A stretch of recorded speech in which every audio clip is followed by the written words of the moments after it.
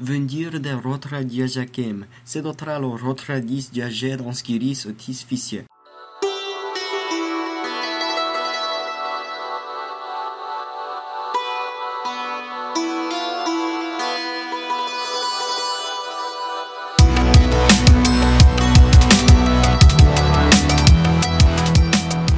Welcome to Conlangery, the podcast about constructed languages and the people who create them. I'm George Corley.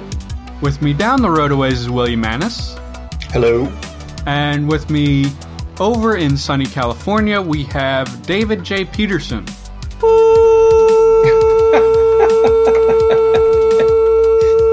Okay, not all of that was perfect.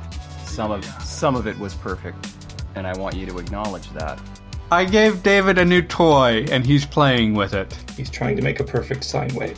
No, that was just me. That was my voice. I don't know what the Zencaster is. What's it even for? What's it doing? So what? Okay, I'll just say very briefly here. So I'm recording this episode in a new way. I found a program that it's sort of web-based, and each person is recording their own mic at the same time, and then it'll automatically be put into my Dropbox, and then that way I have 3 separate tracks instead of 2 separate tracks. Surely this must cost something, yes? At the moment, no, because it's beta. Wow, that is a real deal. Brought to you by the folks at Zencaster. Yes. But anyway, that I'm experimenting with that. If this episode sounds a little different, it maybe because I use those files, but and if in case that fails, we have 2 backups going anyway. So I guess the fact that you are listening to this podcast proves that at least one thing that's recording this episode succeeded. So the fundamental rule of working with computers is you want a belt and suspenders. Yes. It might look hideous, but really, that's the way it has to be. Yes. Okay. So before we get into the topic for today, this is going to be a topic episode, but I want to announce, David, you have a book out. By the time this episode is out, your book will be out. Yeah, I was really surprised that just between the time that we recorded this podcast and the time it aired, my new book, The Art of Language Invention, has been optioned for a movie. Actually, it's starring Liam Neeson. It's going to be a bit of a thriller. And technically it's going to be called Taken 4. But really it was my book that was the inspiration, which is a credit, I think, to the entire Conlang community. Yeah.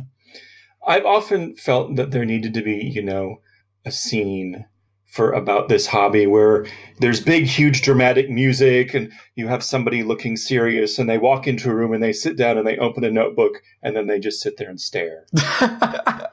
And then maybe write down a few notes that looks like it's IPA, and then they stare some more for, 15 minutes. But all with like super dramatic.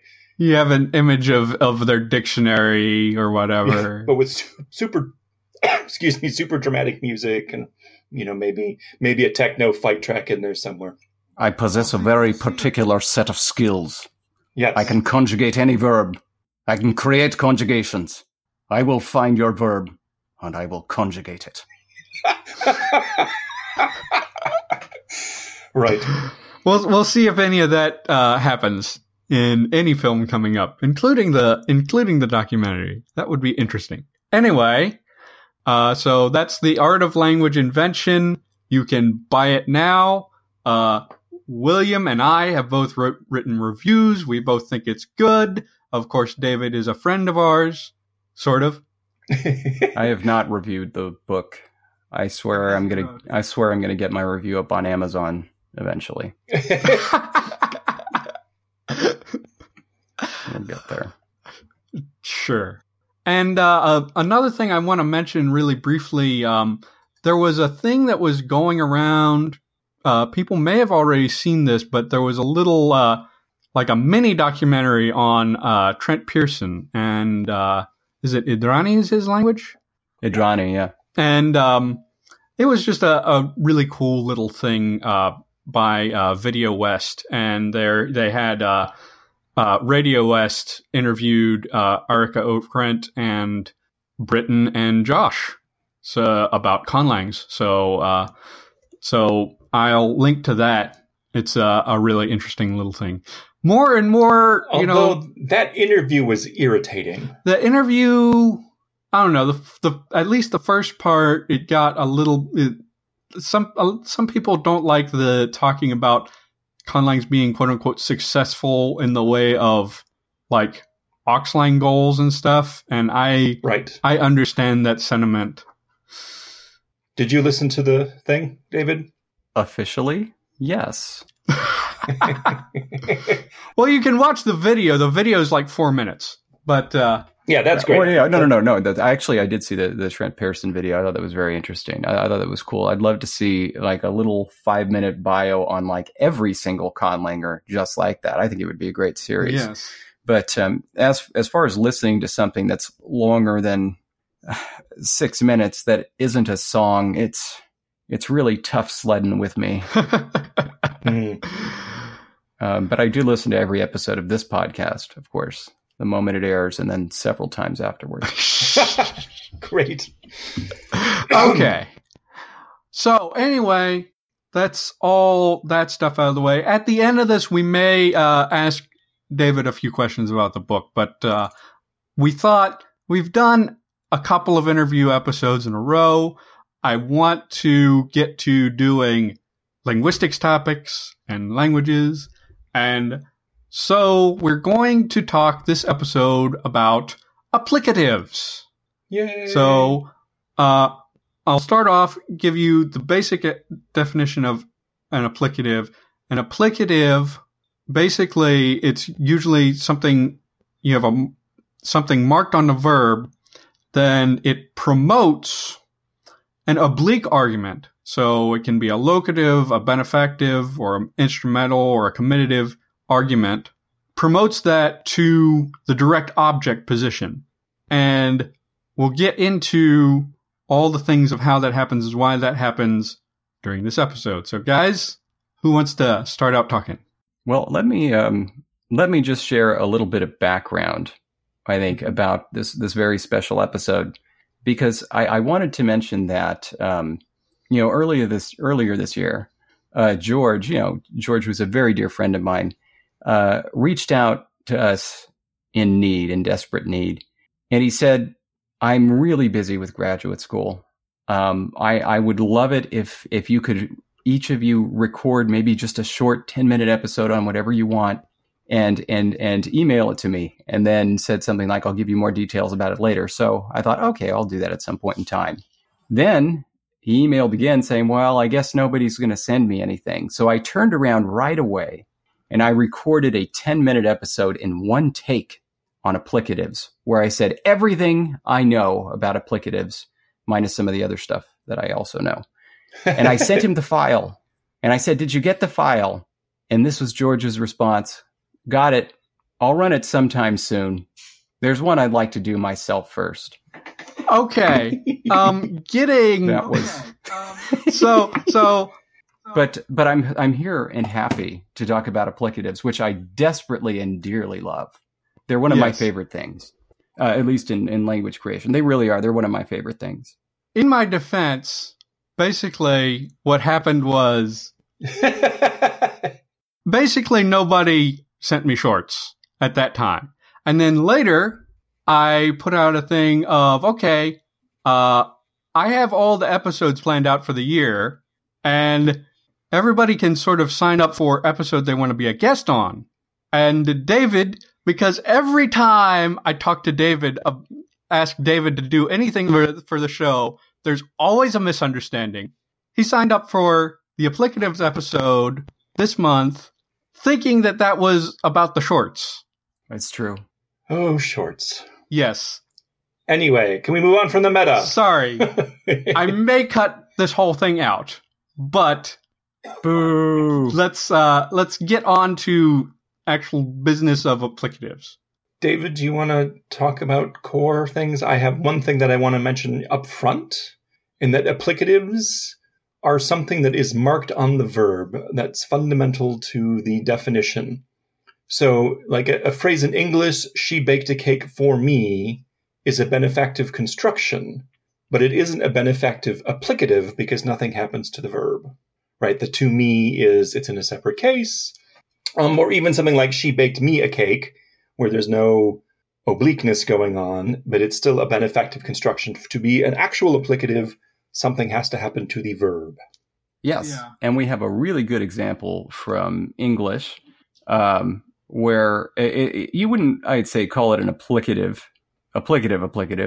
but it really illustrates the distinction nicely.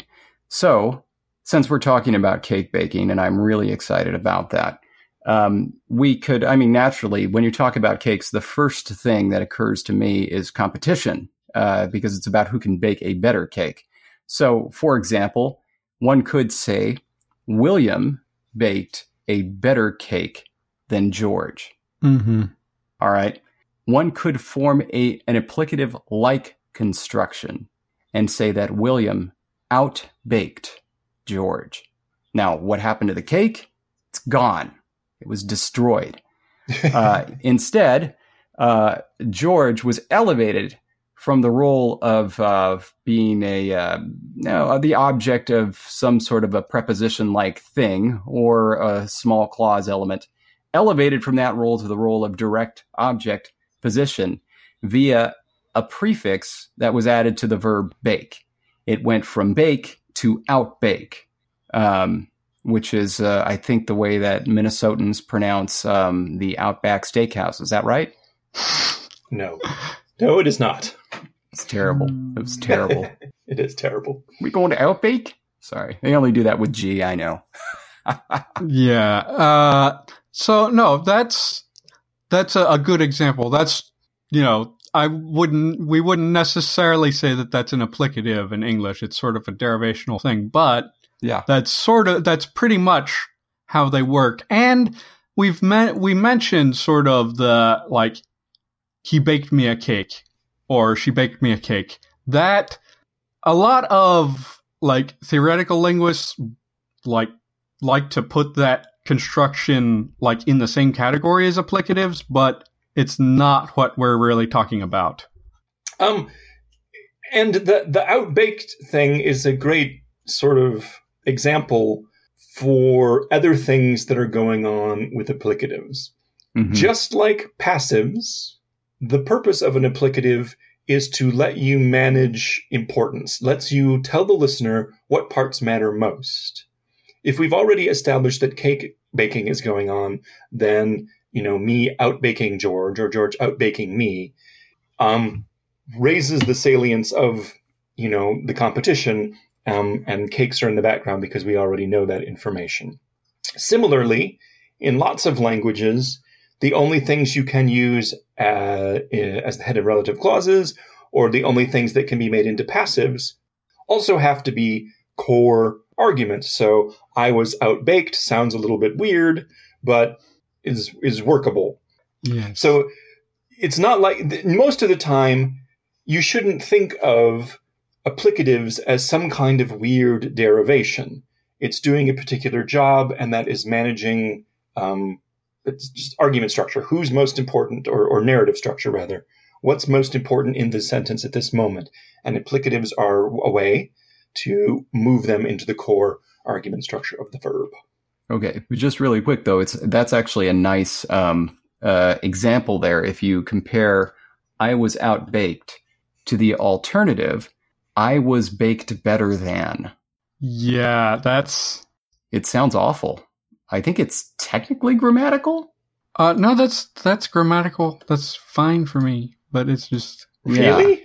Not in my idiolect. I mean, well, it's not great English, but I think it is technically grammatical, in the sense that if there were a quirky writer who decided to put that into their novel, the editor would not turn it back. Right. Unlike, we won't go too far into that. Yeah. But unlike some other things. Well, if I can just build off something that William mentioned, it's actually a nice thing if you're a conlanger to bear in mind that the real point of even having applicatives is in order to make some other type of construction simpler, and not just to have them. So, for example, the place where in one of my languages, Kamakawi, place where the applicative ends up getting used the most is in relative clauses. And the reason for that is only subjects can be relativized in Kamakawi. You can't relativize anything else. So if you want to relativize an object, a direct object, you have to passivize the embedded verb. Then if you want to relativize any other role, essentially what you have to do is first applicativize it to raise that lower role up to direct object status, then add a passive. And so then you can do something like I think the example I had in my book was the fire that was thrown into. So it's like, who threw something into what, or like, what's the deal with that fire? It's like, that's the fire that had something thrown into it. Basically, you use an applicative and a passive in order to say, this is what's salient about the fire. And that ends up happening a lot more than just regular, applicative use. Yeah, and that's not just Kamakawi. That's a pretty common thing in lots of languages that have applicatives. It's to manage moving things around the clauses. Right. So the three most common kinds of applicatives are benefactive, instrumental, and locative of some sort. Mm-hmm. The benefactive, in some languages, frankly, is no different from what we would call a dative. Like normal indirect objects in addition to some beneficiary are, in some languages possible for applicative with the benefactive sense. Mm-hmm. The instrumental, just like prepositions that in some languages, the instrumental is the same as with in the sense of together with. In some languages, your quote-unquote instrumental applicative might also mean I went to the store with Bob. Mm-hmm. And then finally, locative is just, referring to a place I went to the store, and then you can, like the fire example that David just gave. And then finally, I should have mentioned the benefactive can also be malefactive. The judge made the decision against me. Because I think there are like languages that distinguish between benefactive and malefactive in other contexts. Do they do that with applicatives? Is there a language that does that? I'm trying to remember from my reading if there's anything that is a purely and solely malefactive applicative, and I can't recall. It's any language might have multiple ways to mark these, like multiple benefactives where one allows a malefactive reading and one doesn't. That I recall running across, but I can't think of anywhere you have just. Yeah, if you're talking about a non-natural language, if you just wanted to use this for some sort of an Nginx project or an Oxlang project, there's certainly no reason that you couldn't have a malefactive specific applicative affix. Yeah. I would find it surprising if there was one in a natural language, but at the same time, if it were from either South America or Australia, it wouldn't be that surprising, I guess. Papua New Guinea, that's our place for... Yeah. And it's like, you can, or Papua New Guinea, you can applicativize malefactive arguments only. That's the only type. If you try to do it for anything else, it just doesn't work. Yeah, I can't think of any real reason why you couldn't go crazy and have tons of different applicatives. But in fact, why don't we take that comment and move to something at the bottom of the notes list here? Let's imagine if you did. Let's imagine if you did have a whole bunch of different types of applicatives on your verb.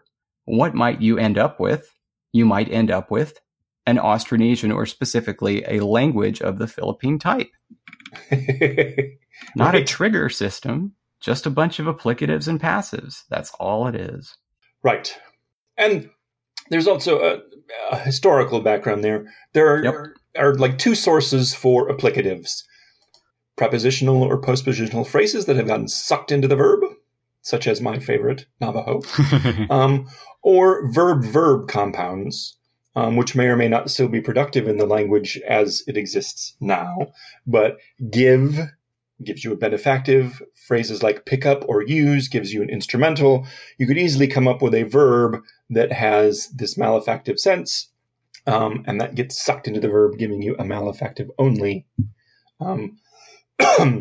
applicative. But over time, once something's been sucked in and become part of your grammar, it sort of starts losing its that core semantic starts to get weak over time.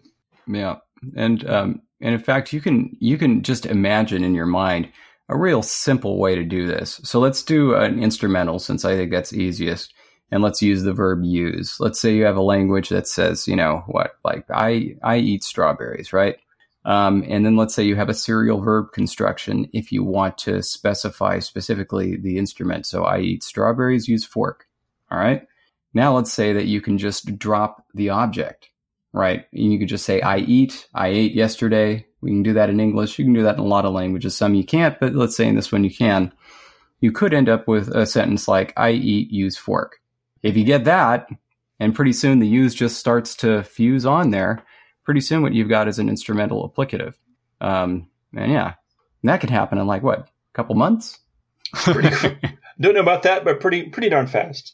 As we're talking about this, I've been thinking about this, and I'm probably going to build an applicative system with an applicative system out of prepositions in the language I'm currently working on, because I have fairly early on, I have inflecting prepositions that agree with their objects, and then I'm just going to pull those into the verb. I've had other ways of pulling them into the verb, but I was thinking applicatives would be one thing I could do with them. And certainly that encourages an applicative reading in the Athabascan languages. That's exactly what happened. Is the prepositions are inflected, and then they get slurped in. Which means I guess I need to read up on Navajo. Or Hoopa or Apache or whatever. There are several to choose from. Hoopa actually, I think, is an easier example. Hey, I got a question for you. So you say that the adpositions are inflected, meaning like, for the object of the preposition would be first, second, third person, etc. Yeah. Was there inflection on the verb before that?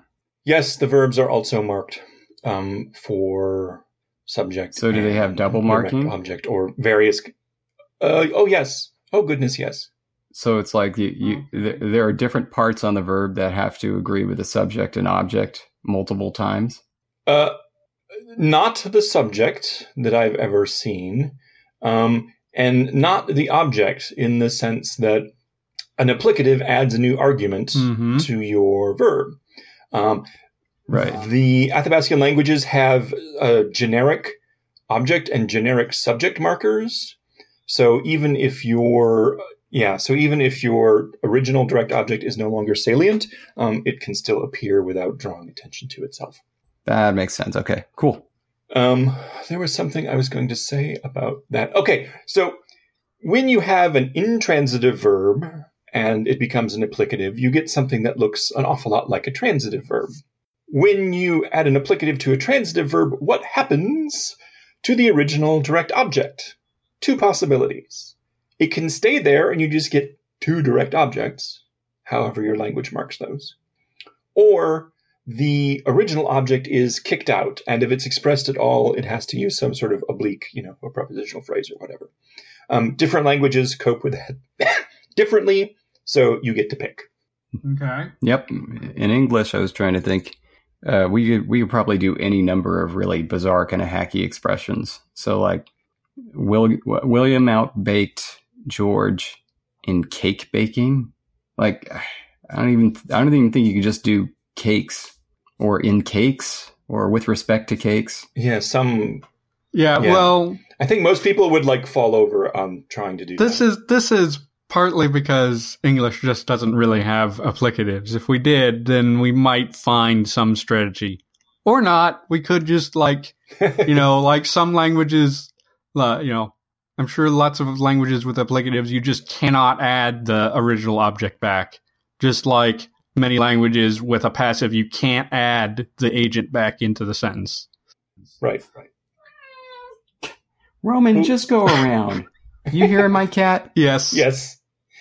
Look, I closed one door in a room that has a completely and always open door. And now he's complaining because he can't go through the one door that's closed. Yeah. You're going around now. Now that you've been exposed and made a fool of. There he goes, slinking away. Okay. And then, right at the beginning, I said that applicatives should be thought of as sort of the same way you think of passives, as more grammar than some sort of derivation. However, as always, once these things happen, there are plenty of languages that have applicatives that have routine senses that are not strictly compositional.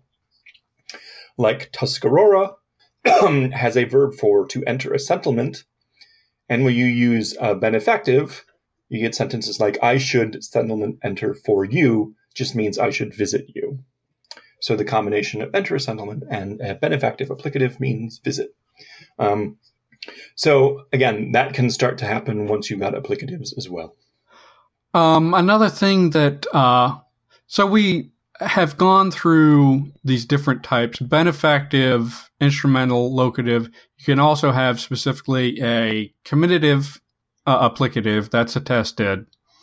What I'm understanding, though, is that you don't necessarily need these specific categories. You can have just one applicative, right? Yes, that's very vague. Yes, absolutely. Yeah, just one applicative that's like any applique argument that gets promoted. Or you can have one or two specific categories and then a dump applicative. George, we call that the residue applicative. Residue. Yes. That's nice. Exactly. We should be nice to this construction. Yeah, but if you just got the one, though, it tends to be that it gets used with a pretty specific argument for a given verb. And if you want to use it for something else, you kind of have to prime it. Right. Is there anything else we want to say specifically about applicatives? I ran across a weird sort of thing, which is not quite an applicative, but I thought was interesting, but I'll save that for last. I'm looking forward to that. Well, we've covered the main use. So, like, just reviewing, the main use is like, just like a passive, it's managing your argument structure, bringing things closer in to bring more focus to them, or, as David was saying, if your relative clauses can only cover certain arguments, then you have to move something into that argument position somehow. Yeah, and we covered basic types and. Yeah, I guess then if you're a language creator, the series of steps you need to go through is first deciding if you should or should not have an applicative. If you do, and it's a naturalistic language, it's probably a good idea to figure out what the source is going to be. That's probably going to tell you where it's going to appear on the verb, based on where in the clause the old thing occurred. Then it's a question of if you're going to have one applicative or multiple ones. And if they're going to be multiple ones, what roles they're going to have and what their lexical sources are going to be.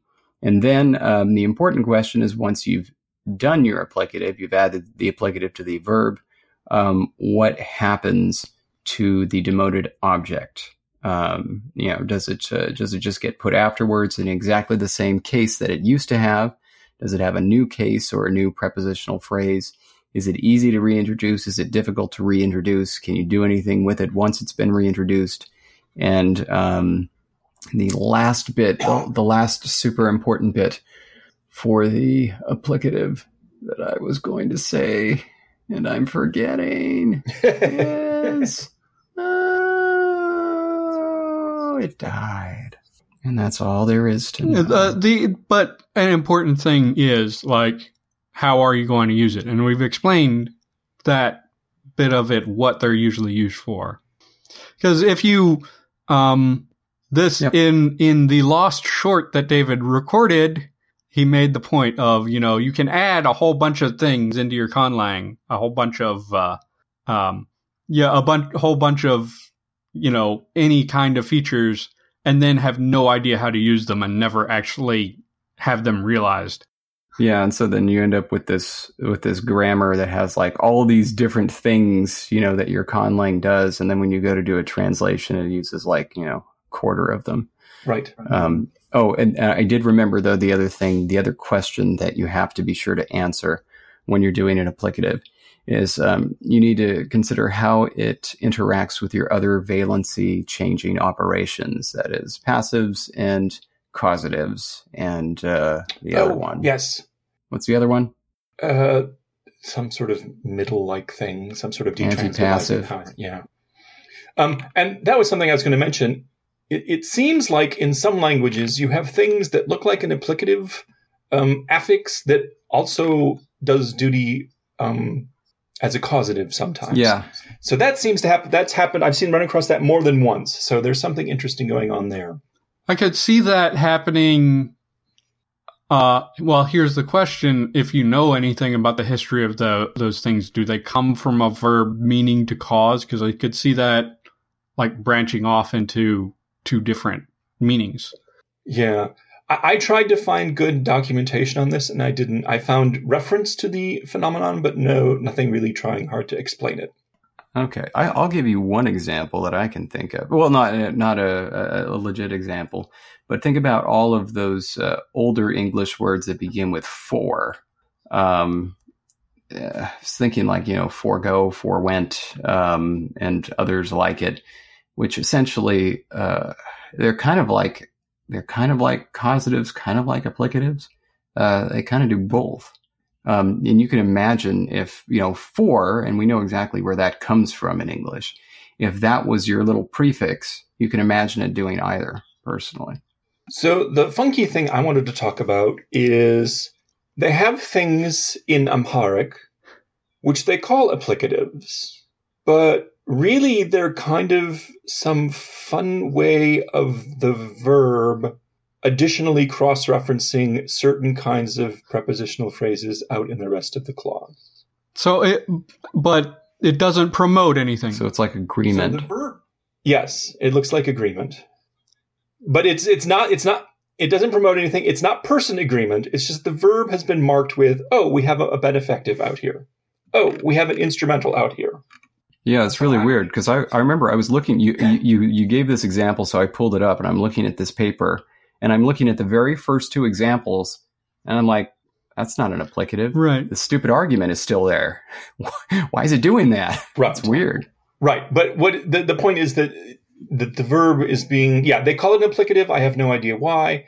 I just ran across it. But for people who like interesting little tidbits, I recommend looking at this paper. We've got it here. It's called The Morphosyntax of Applicative Markers in Amharic. And you can go find about this additional bit of cross-referencing. And then there's a bunch of X-bar hoo-ha that you can just ignore. That might be just sort of a thing of but they knew the term applicative and didn't know what else to call this. But that sounds like it's sort of it's just a little. It's a terminological pun. But that's an interesting thing. I could see that like becoming an applicative in the future or something like that. But it's an interesting little applicative adjacent thing. I could actually see it starting out as an applicative, and then people reanalyze it as agreement, so they start using it.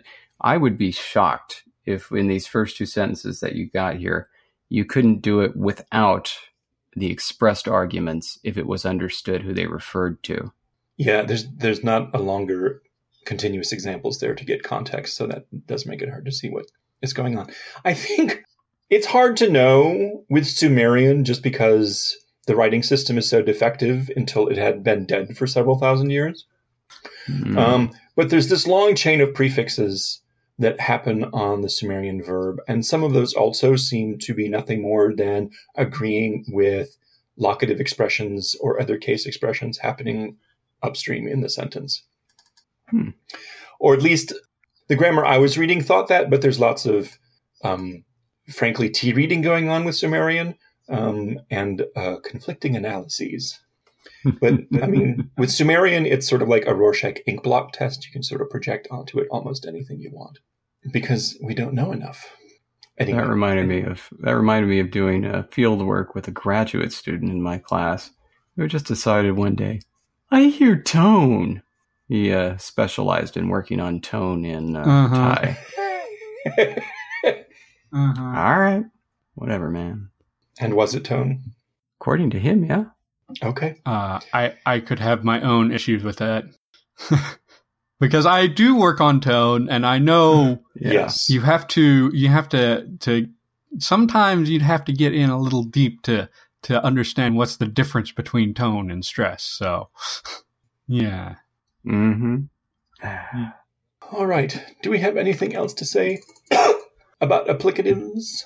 I think this is fine. I think we've got everything, unless you want to read some laundry list of examples somewhere. But we've covered the basic stuff. You guys, yeah.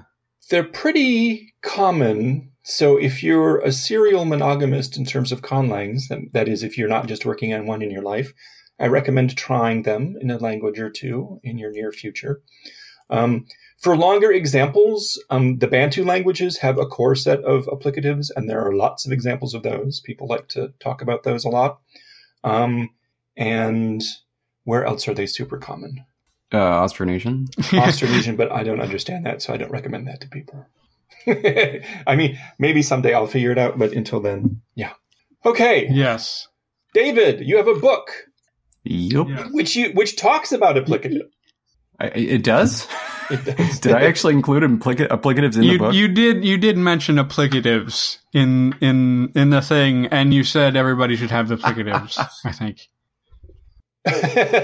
How do I get away with that? This is supposed to be a text for people that had absolutely no background in language at all, and I got to applicatives.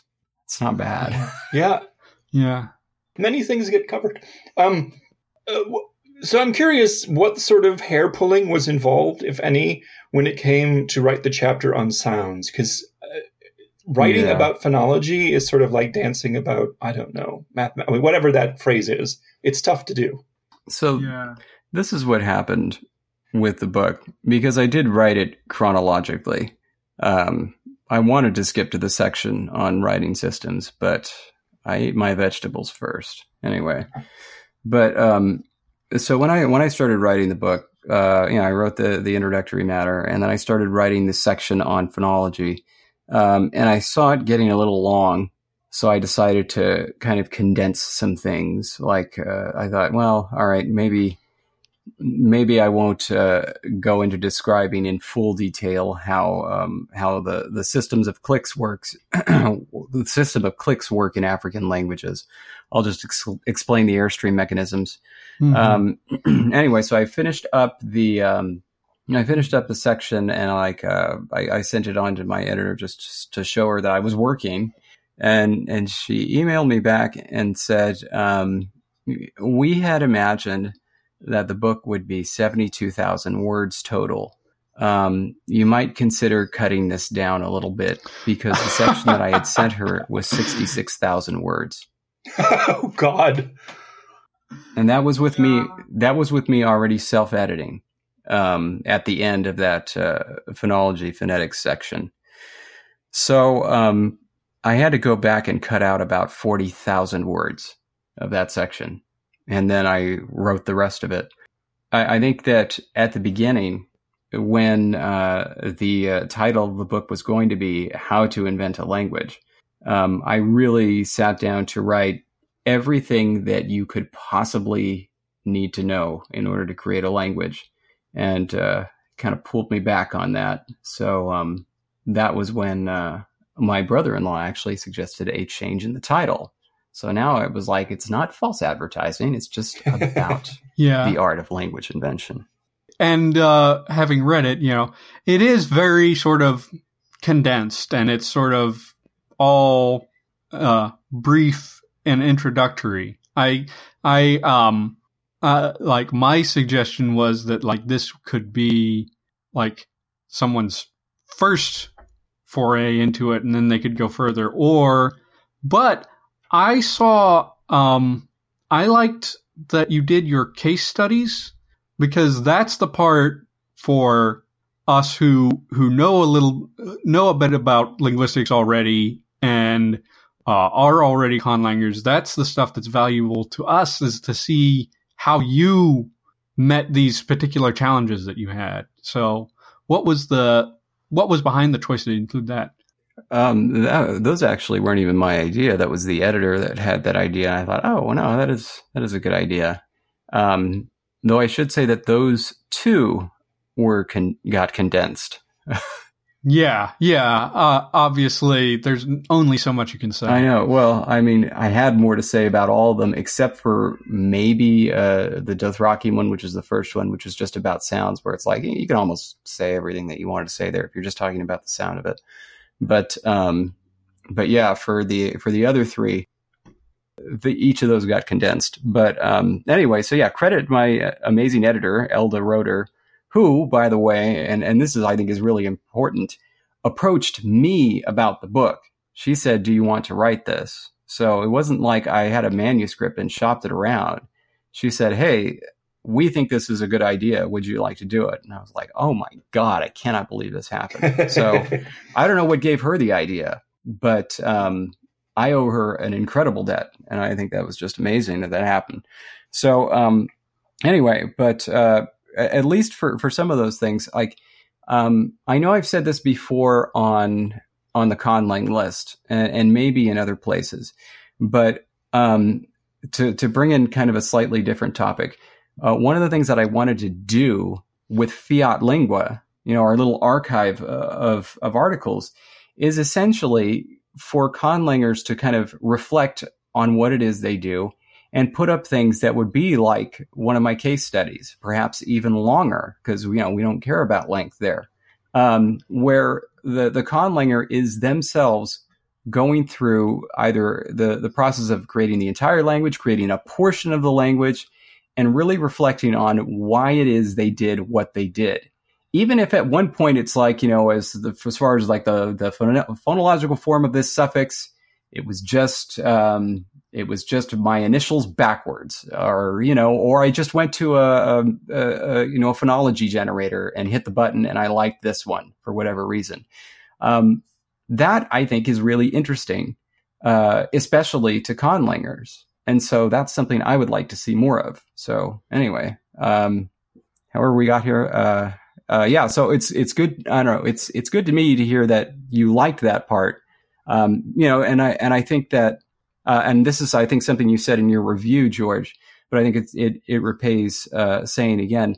And it's not like, George is saying he liked it because he's like, oh, I didn't know what I was doing before. And now I read this case study and I know how to do it. It's like, no. You just get the sense of what another conlanger is doing, why they're making the choices they're making. So you can just maybe see a different point of view. Right. And maybe at the end of it, you'll say, well, actually, either I think I'm on the right track here because I was doing basically the same thing, or I do things a little differently and I like it better. That's useful, Yeah. And I think in my review, I mentioned like one place where you were going at things from one direction and I would have probably gone from another direction, just because I did have different experiences with language. And in fact, by the way, if I can recommend your review, I found that interesting because that would not have occurred to me. And I think, again, it's because of my background in language. Right. Your approach would not have occurred to me. And I found that really interesting because it's like, wow, that is a totally different way I could have gone with that and it would have worked. Yeah. So we're not like talking around each other. I'll just like spill the beans on what we're talking about is, So David was talking about for Erathiant, you wanted the language to be very slow, in terms of like syllable rate. And the way that you thought about it is your mind went to Inuktitut or one of the Inuktitut languages. It was Siglitun. One of those Inuit languages. And so it didn't end up like this, but your starting point is like crazy polysynthetic language with giant long words. And then, but because, I haven't heard a lot of that language, and I've never thought of it as slow. The language I think of as slow is Mandarin Chinese, and Chinese languages in general. They have a fairly low syllable rate, but it's a completely different, typologically different kind of language. Yeah, almost backwards. It's completely the other way around. So I would have been approaching that problem from exactly the opposite direction that you were, almost. So it was just fun for me to think about how, because we are familiar with different languages, we would have just thought about this problem in a totally different way. And I think that goes to the larger point of sharing just improves our craft. It gives you more tools in your arsenal. Right. Yeah. I mean, you bring it up, the art of language invention. And because I've taken up visual arts again in my rudimentary way at this point, and there are many different ways of painting a painting. Some people spend days working on an underdrawing, which might be in pencil, it might be in charcoal, and the perspective is perfect, and everything is worked out, sometimes in significant detail, or they might do that same work with a brush. They might draw it on in some paint and then paint over. And other people draw a few lines to help them know what's going on and just attack and assault the canvas with paint. And you get perfectly fine paintings out of all approaches. Yeah. But it's worthwhile, even for experienced artists, to see other ways of doing things, either because you want to play with it some way, not that you're going to copy that approach necessarily, but use the approach for a while to find out what you can learn for it and then say, okay, these 3 things I like, and then you move on. For the case studies, it seems like that must be great news for people who are fans of things like Erathian or High Valyrian, because my feeling is that is like a clear layout of stuff that's otherwise only been released piecemeal. Yeah, that's true. Like, I think that's the first time I've seen a full discussion in detail of the large Erathian noun class system. Yeah, and that was one of my fun parts. Yeah, knowing that that idea came from the publisher, that's probably what they were thinking. They were probably thinking to include those as like a marketing thing to fans of these properties that you work for. Yeah, but it's interesting for conlangers too, and for conlangers who aren't even necessarily the beginner types. And how did they feel about the typesetting fun that this book must have been? Oh, good God. All right. So let me just mention that, of course, I've studied Arabic, at the college level, and I'm a big fan of the Arabic language. So often when I need to, come up with examples of things, I go to Arabic. Arabic, of course, is a wonderful writing system that is written from right to left, and it's supported by Unicode, even if it's poorly understood by, say, word processors. And I did my utmost to make sure that every single example of Arabic was exactly correct, and followed, Unicode guidelines and everything. I sent it off. They sent me back like their first pass. Absolutely no example was correct. And in utterly baffling ways. So it's like sometimes the Arabic letters would be separated so that it was just, one letter straight after another in its isolation form. Right. Sometimes there was one baffling time where each word looked correct, but the word order had been reversed. Like, I don't even understand how that happened. And then, other times where it's just like there was, a long line break where it's like there was a particularly long connection. For some reason, there was a bizarre line break between it. What we ended up having to do is we did an image for every single Arabic example in that book. Every single one. I mean, and we the funny thing was we had to do that too for the Defiance languages, for the writing systems, because I couldn't give them the fonts. So even though I had the fonts, I couldn't give them the fonts. I could just send them pictures of everything. So it's just. Are the rights on the fonts locked down? Yeah. Or what? Yeah. I mean, the rights on everything are locked down. So we'll see. It just ended up, I was just like, all right, whatever. So there are like millions of images in that book, some of them very small, even the ones that occur inside the text. And the typesetters just had a heck of a time making it come out right. So the fact that it looks anything even close to the way it looks now is just a miracle. And I'm really glad of it. But if you increase the font size, the Arabic is not going to increase proportionally, which is just nuts considering the Unicode world we live in. Right. I remember another little thing so William and I got galley copies of this, which were uncorrected, and you have one example in Thai that's supposed to be showing like that, you have these little curls in the letters, but in the original galley, it was too small to even make out as a character. It's like little blobs. Gosh. A lot of the images were really small. And I ended up asking them to increase them in size, and they did. Like, for example, Trent Pearson sent me a wonderful example, really detailed example, but it was so small that you couldn't see the details. So it was like, well, what's the point of even including it? So I got him to increase the size. Hopefully everybody can now see all the little loops on the Thai example. Right. The little eyeballs. Yeah. Well, I'm always reminded of Barry Warsaw as a developer on Python, and he said, everyone wants Unicode until they get it. So that's exasperating. That had to be all images. That's amazing. Well, congratulations on getting any sleep at all during the production phase of the book. Yeah, and thank you guys for braving through the uncorrected copy. Yeah, it was mostly good. It was fine. Yeah. There were a couple of. By the way, I fixed that example, William. The Greek. Yeah. Good. Yeah. Oh, there was a bad Greek example. I just missed a coda, missed R. Forgot about words like mater. It's kind of an important one, I guess. Yeah, kind of important. Anyway, yes, people should read the book. Even advanced conlangers. I especially think for people who've not done a lot of historical conlanging, that chapter has a lot to offer. Lots and lots of echoes of Bybee, not surprisingly, I feel. Yeah. In that, but really just interesting stuff in thinking about semantic history and semantic development. Yeah. And also, to get you started on sort of the lexicon-centric conlanging that David likes to do and that I'm starting to favor now. Finally, welcome to the fold. That's did you guys like the definition of morpheme in the glossary?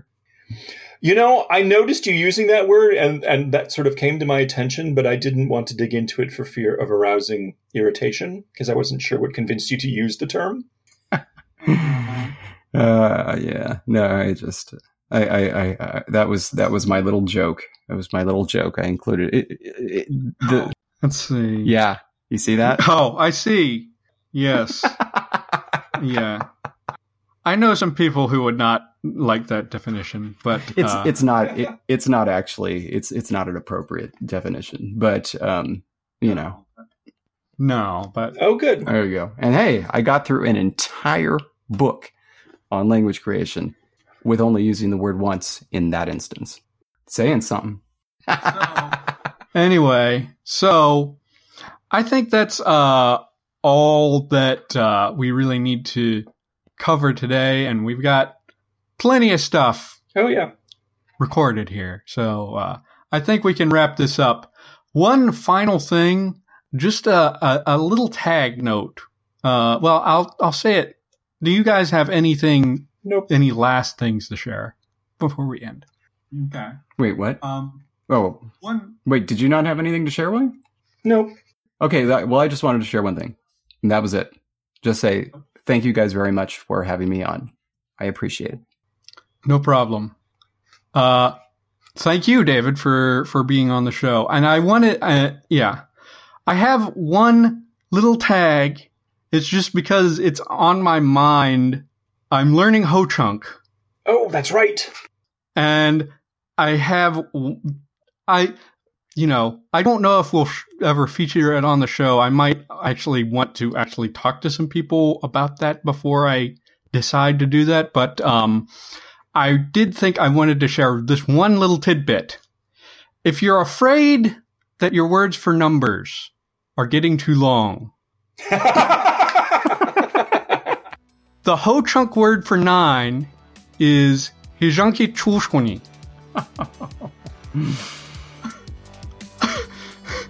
Just a minor explanation. It's sort of, it can break down as sort of like -1 or something. So it's like 10 minus 1. But yes, a basic number under 10 is 6 syllables long.